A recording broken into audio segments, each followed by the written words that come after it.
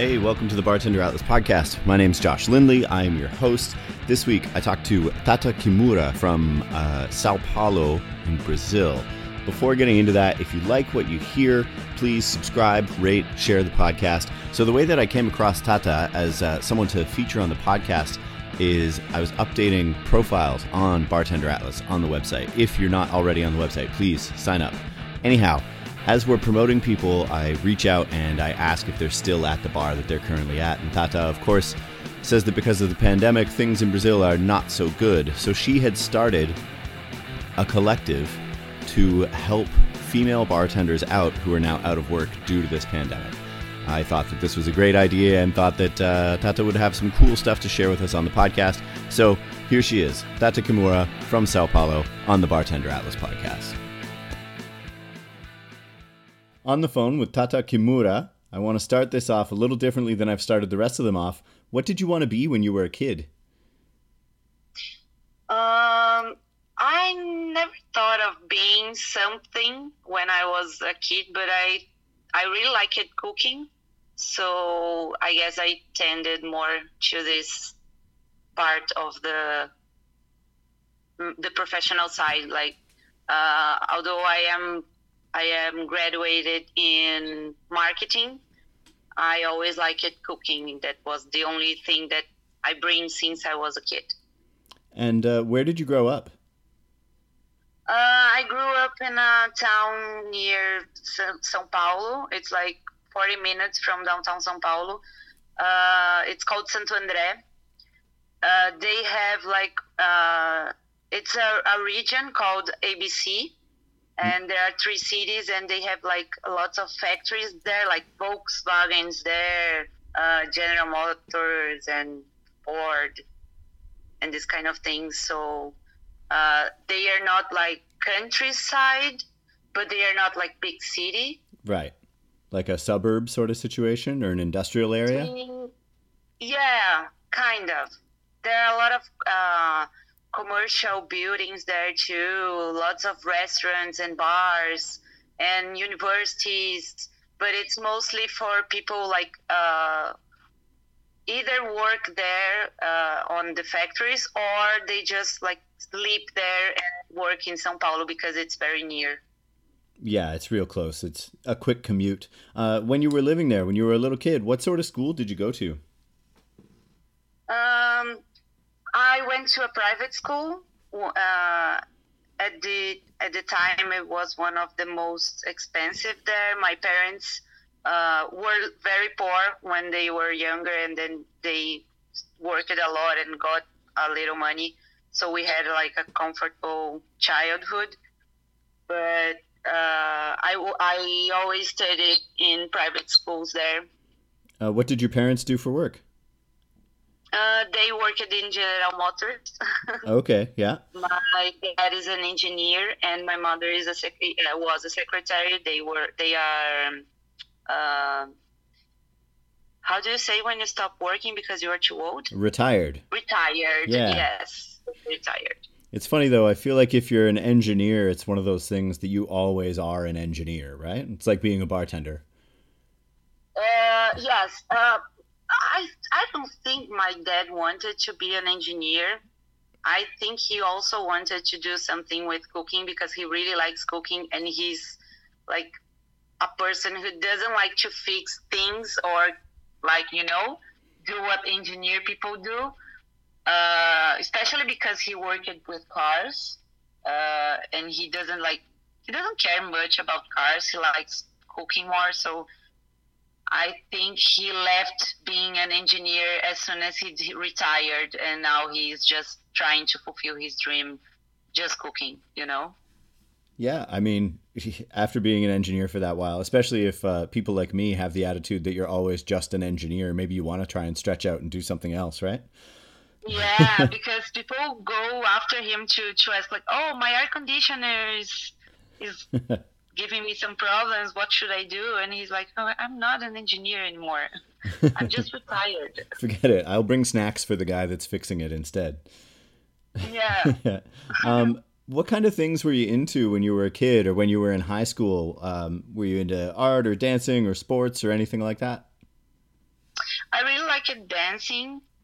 I there was this club here in club, as in they have pools and a gym. I don't know how. What do you Yeah, like a country call club. it in English? Yeah, it's like a country club. Yes. Yeah. Um, and we had like dance classes. We had a group and this kind of things. I really liked dancing. I still do like. I just don't dance anymore as often as I wish. Was it like Uh, classical dancing or was it specific like modern dance? it What was was it like like? jazz, Okay. like pop dance, and this kind of things, like Brazilian pop and this type of music. When I was a child, I did ballet for 5 years, and after that, I started dancing at this country club. Do you feel like your training in dancing has helped you when you're working behind a bar? Sometimes it does because it gets crowded. We have to pass through people when they are like always in the middle of the way. I don't know why, but they are. We have like to go down and up and jump a little bit, so it's very useful. It's you trained your muscles when you were younger. Yes, when you have to not bump with people Yeah, in the sure. way, You have to avoid when you have everybody. to do, yeah, Yeah. like do that movement when you drink a little bit Yeah. to not drop the drinks. Yeah. Kind of twisting your hips all over the place. Yes, Yeah. kind of. And did you go to college or university? Yes, I studied marketing. Yeah, you mentioned you did a marketing degree. Once you finished and got your degree, did you work in that business at all? No, I've never worked in marketing in my life. No. What did you do I straight out think of What did you do straight out uh, of university? it was a little bit confusing because I stopped at university in the middle Mm-hmm. because I failed some classes, and then until then my father used to pay for everything, and then when I failed he stopped paying. So I stopped studying to start working, and then I moved to Japan, lived there for a year, and then when I came back, I finished college, the university, and then I started working as an English teacher for a while, and then right after that, I started working in bars. So I've never the closest to marketing that I've worked with was when I was an administrative manager, that I had to put together events and had to sell things, and this was the closest to marketing that I've been in my professional life. And so when you left university and you had to start working, you decided on Japan. Why Japan? It was easier to get a visa to Japan than to the United States Mm-hmm. at the time. And I really had to move from Brazil because we had some problems in my family. Mm-hmm. And so it was a little bit easier to go there. But I wish I went to the United States. But I really like Japan. But if I could turn back time, I would have waited for a while and went to the States, I think. Even with everything happening now. Brazil is so not far from what's happening there now. So it's like I can see I can see more hope there than in Brazil right now. My sister lives in Florida, Mm-hmm. and I applied for a Canadian visa, a work visa, How a long ago while was ago. that? About 8 months ago, I think. And then I waited for them to reply. They didn't, and then they replied like 2 weeks ago, So I don't know what I'm gonna do, but that's So, another. so you might be moving soon. Who knows? Probably. Yeah. Okay, so we got through school, university. You went and lived in Japan for a bit, and then you did move back to Sao Paulo. I want to ask a couple of little questions, just because I've never been to Brazil myself, and I know that from traveling, you sort of have your flagship cities where cocktails and drinking culture sort of exist and are very popular. And I know that, London and New York and San Francisco and some of the, some places in Japan as well are kind of very much like what people aim for and what they try to emulate. So when people are making drinks in Sao Paulo or in Brazil in general, do you feel like there's a Brazilian style or is it influenced by something else? Uh, a couple of years ago, they started giving more attention to classic drinks. So we have a lot of diversity here. We have like bars that only serve classic cocktails, and the ones who serve all types of cocktails. And Brazil has a lot of great things to add to to the cocktail industry in terms of uh, flavor and presentation. So I think, yes, I think Brazil has a unique way to put. Brazilian people have a unique way to put their soul into the cocktails. It's a very good. They're very good work here. Mm-hmm. And then for you personally, what styles of bars have you worked in?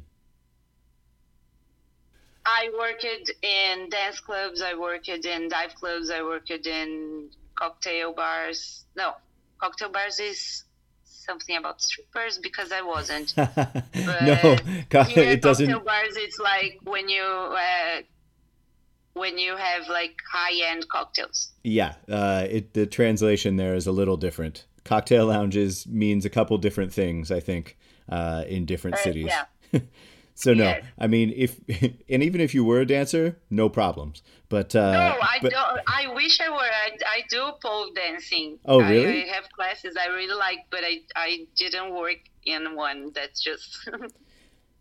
Is that where your evolution of your dance classes led you? Was to pole dancing? Yes, It's, it's a great exercise. It's amazing. I love it. yeah, definitely. Um, yeah, I mean, I can't do any of that stuff. Yeah, no, you can. Well, I People mean, I think would they have to can't, but practice. if I can, everyone can. I'm I'm a very clumsy person. So Don't you think it's funny how many bartenders you talk to that are clumsy in real life, but then you see them behind a bar and they move so gracefully? it is. It is funny. It is very funny. I have a friend who breaks everything that she touches, but when she's working, she's a magician or something. And it's amazing to watch, and it's just it doesn't look right. Right. Like you're watching someone fold time. Yeah, it looks like a different person. Yeah. Okay, so again, coming from outside of Brazil, any big cachaça brands are more than happy to tell everybody that everyone in Brazil drinks cachaça, and that's what everyone has all the time. Is cachaça really that big of a cultural standpoint in Brazil, or is that just something that marketing teams are telling us? It depends on what you are evaluating because we have lots of people who can't afford to buy expensive, more expensive spirits. So you have that part of the population, which is a big part.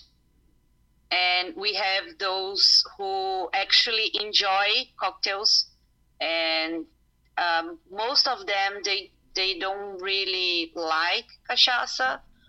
It's very difficult to work with cachaça in bars that are more expensive because they have this prejudice against the cachaça. Is it something But like nobody wants to drink what their granddad drank?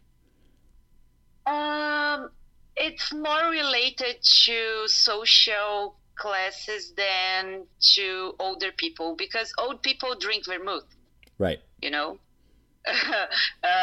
It's more linked to people who can't afford drinks, you know. Right. So they don't want to be like, oh, I'm poor. No, I'm rich. I'm gonna drink whiskey because it's imported.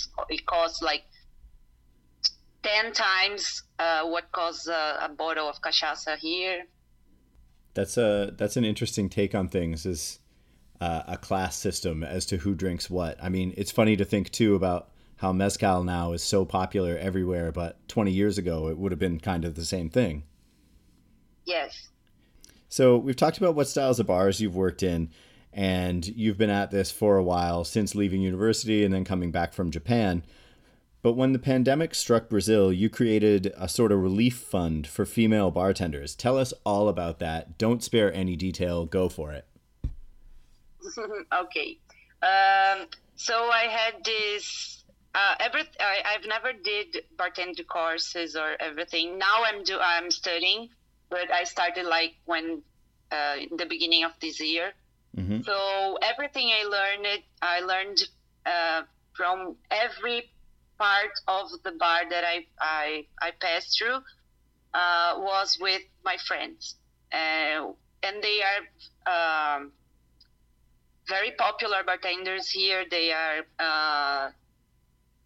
very respected professionals, and one of them is my best friend. Her name is Michele, and it was always only me and her, you know. Whenever we went to like a bar or a nightclub to have fun, all that we saw working on the bars were men. And all the bars that we worked in were like me and her, or only me or only her, the only women in the team. So it was very weird to go through 9 years in this area, knowing that I know like 100 bartenders, and from them like 2 are women. Yeah. And it's very hard to see, because I'm a woman, you know, and it's difficult to work with men for us, especially in Brazil. And I always wanted to change that, but I know I can't go in each and every bar and say, oh, you have to hire women, because they are not going to. We know that. Yeah. So I always thought that we should try to prepare better the bar women, because all we have are male role models. So we have lots of problems here with bartenders drinking during work, for example. And this is kind of cultural here, which I don't think it's right. Neither a couple of friends of mine. But this is something that people who start in this business is taught to work like that, you know? Yeah. And it's a very dangerous behavior. And we are really trying to change that, because more than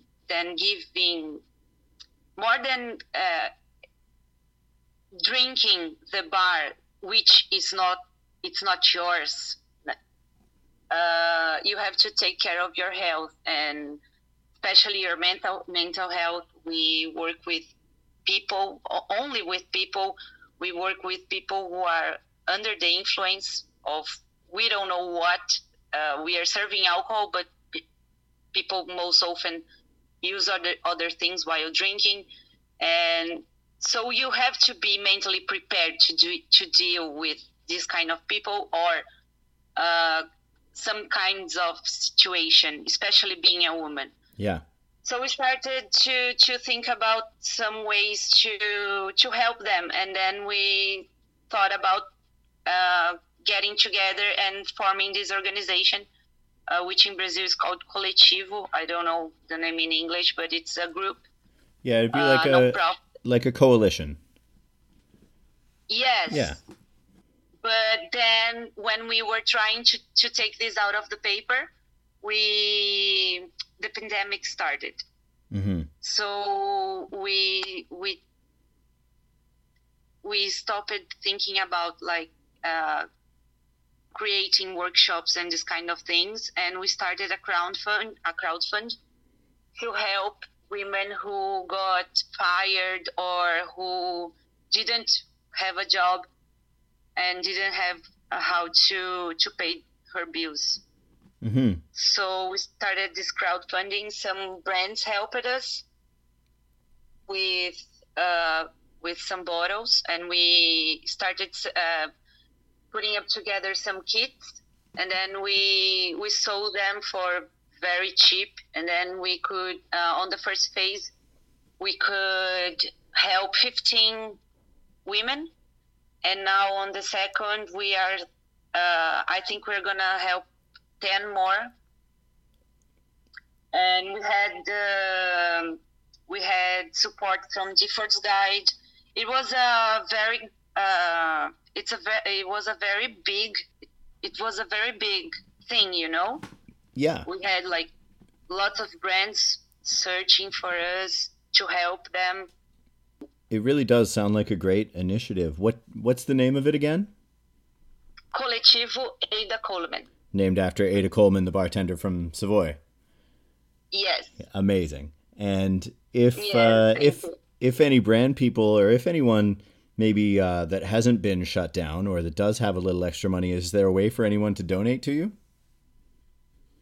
I think the platform accepts all credit cards, so just going through the link on our bio, you could go to the webpage. It's called Benfeitoria.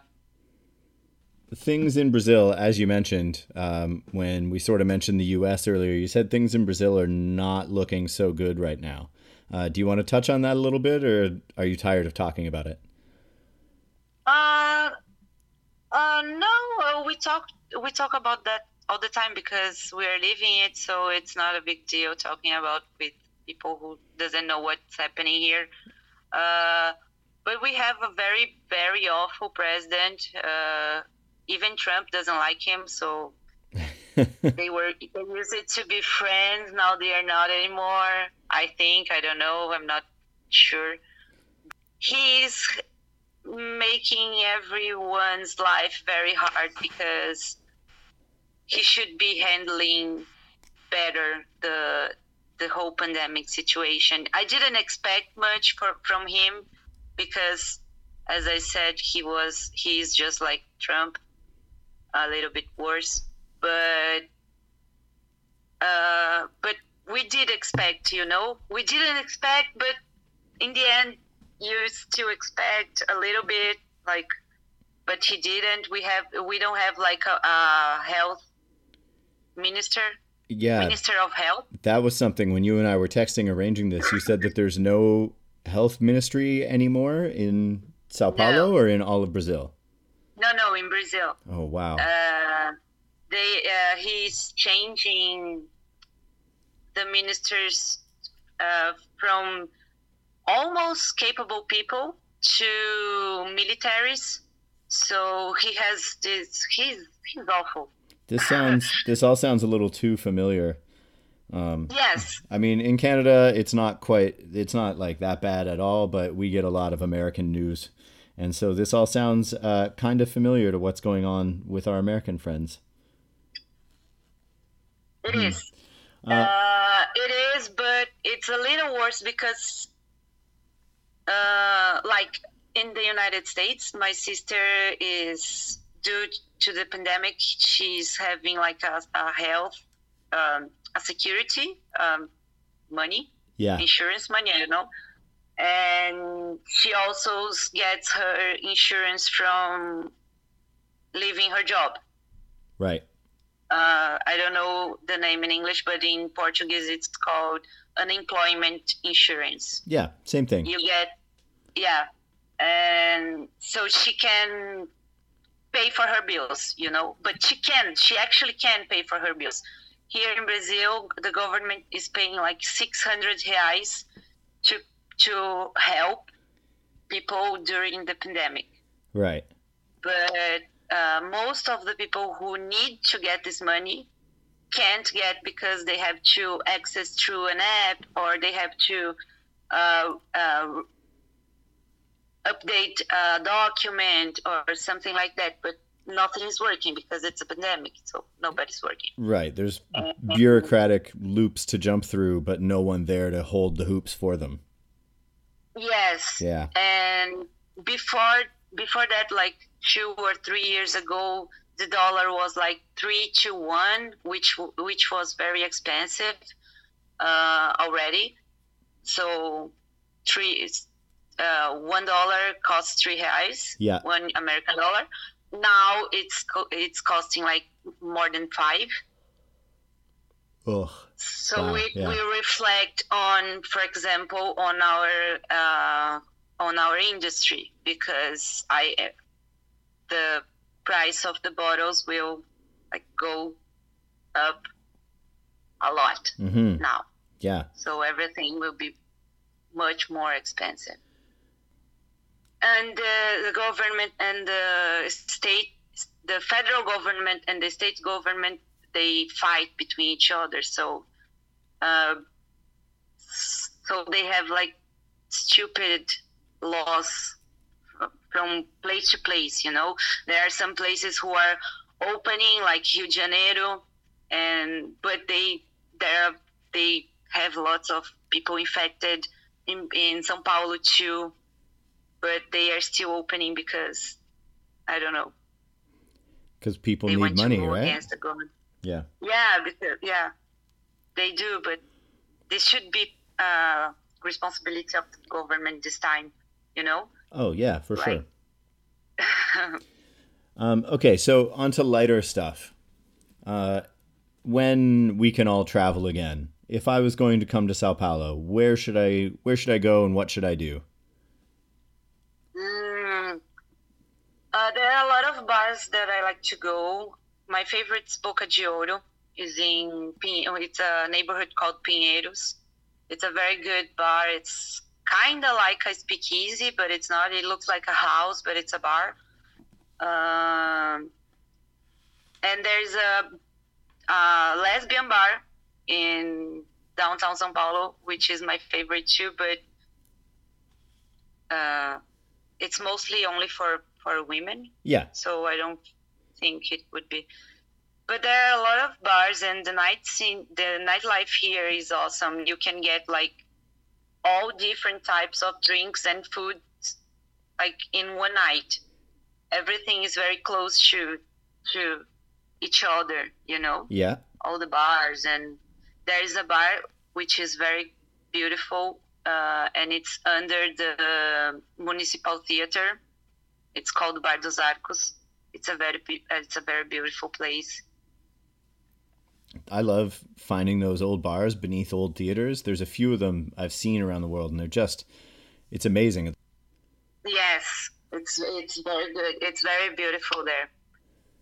It's all old, but it's new, and it's fun. I want to touch on it for a second again here. You mentioned the lesbian bar. I think it's great that there is a lesbian bar, and that you even mentioned that it's just for women, or mostly just for women, which after you mentioned that so much of the bar culture in Brazil is so male dominated, it's totally fine to have that lesbian bar where it's just for women, Yeah, I think so too. As a woman and a lesbian, I think so too. But men can go there, but they charge a fee to enter, which is donated to LGBT non-profit organization. Yeah, that's great. But that people don't like that. You know what? I know I'm very far away, but I like the sounds of this bar. Yeah, it is awesome there. And then to flip it around, when we can all start traveling again, where would you like to go once you, after being at home for however many months, where would you like to travel to? I think to the beach. It doesn't matter which beach, but I think anyone would do. Like, I don't know. Yeah, just it's somewhere to sit on sand and watch an ocean. Yes, see a little nature because I live downtown São Paulo, so it's only buildings and concrete and lots of people all the time. Yeah, it gets intense. Yes. Yeah. Okay, cool. Tata Kimura, thank you so much for taking the time and talking to us about not only what you're up to, but how Brazil is doing, and a couple cool bars. If people want to reach out to you to find out more about the Ada Coleman Collective or about what you're up to and what drinks you're into, if someone wants to actually talk about drinks, how do they do that? They could reach me through Instagram. It's Tataka, THATTAK. Amazing. Thank you so much again for taking the time to talk, especially with everything being Thank so you. Crazy in Brazil right now. I loved it. Thank you. Thanks again, Tata. Thank you for taking the time to listen. There's a lot going on right now, and taking the time to listen to two people that barely know each other talk about cachaça is a luxury, so I appreciate that. If you want to find me, you can do so on Instagram. I'm at Bartender Atlas.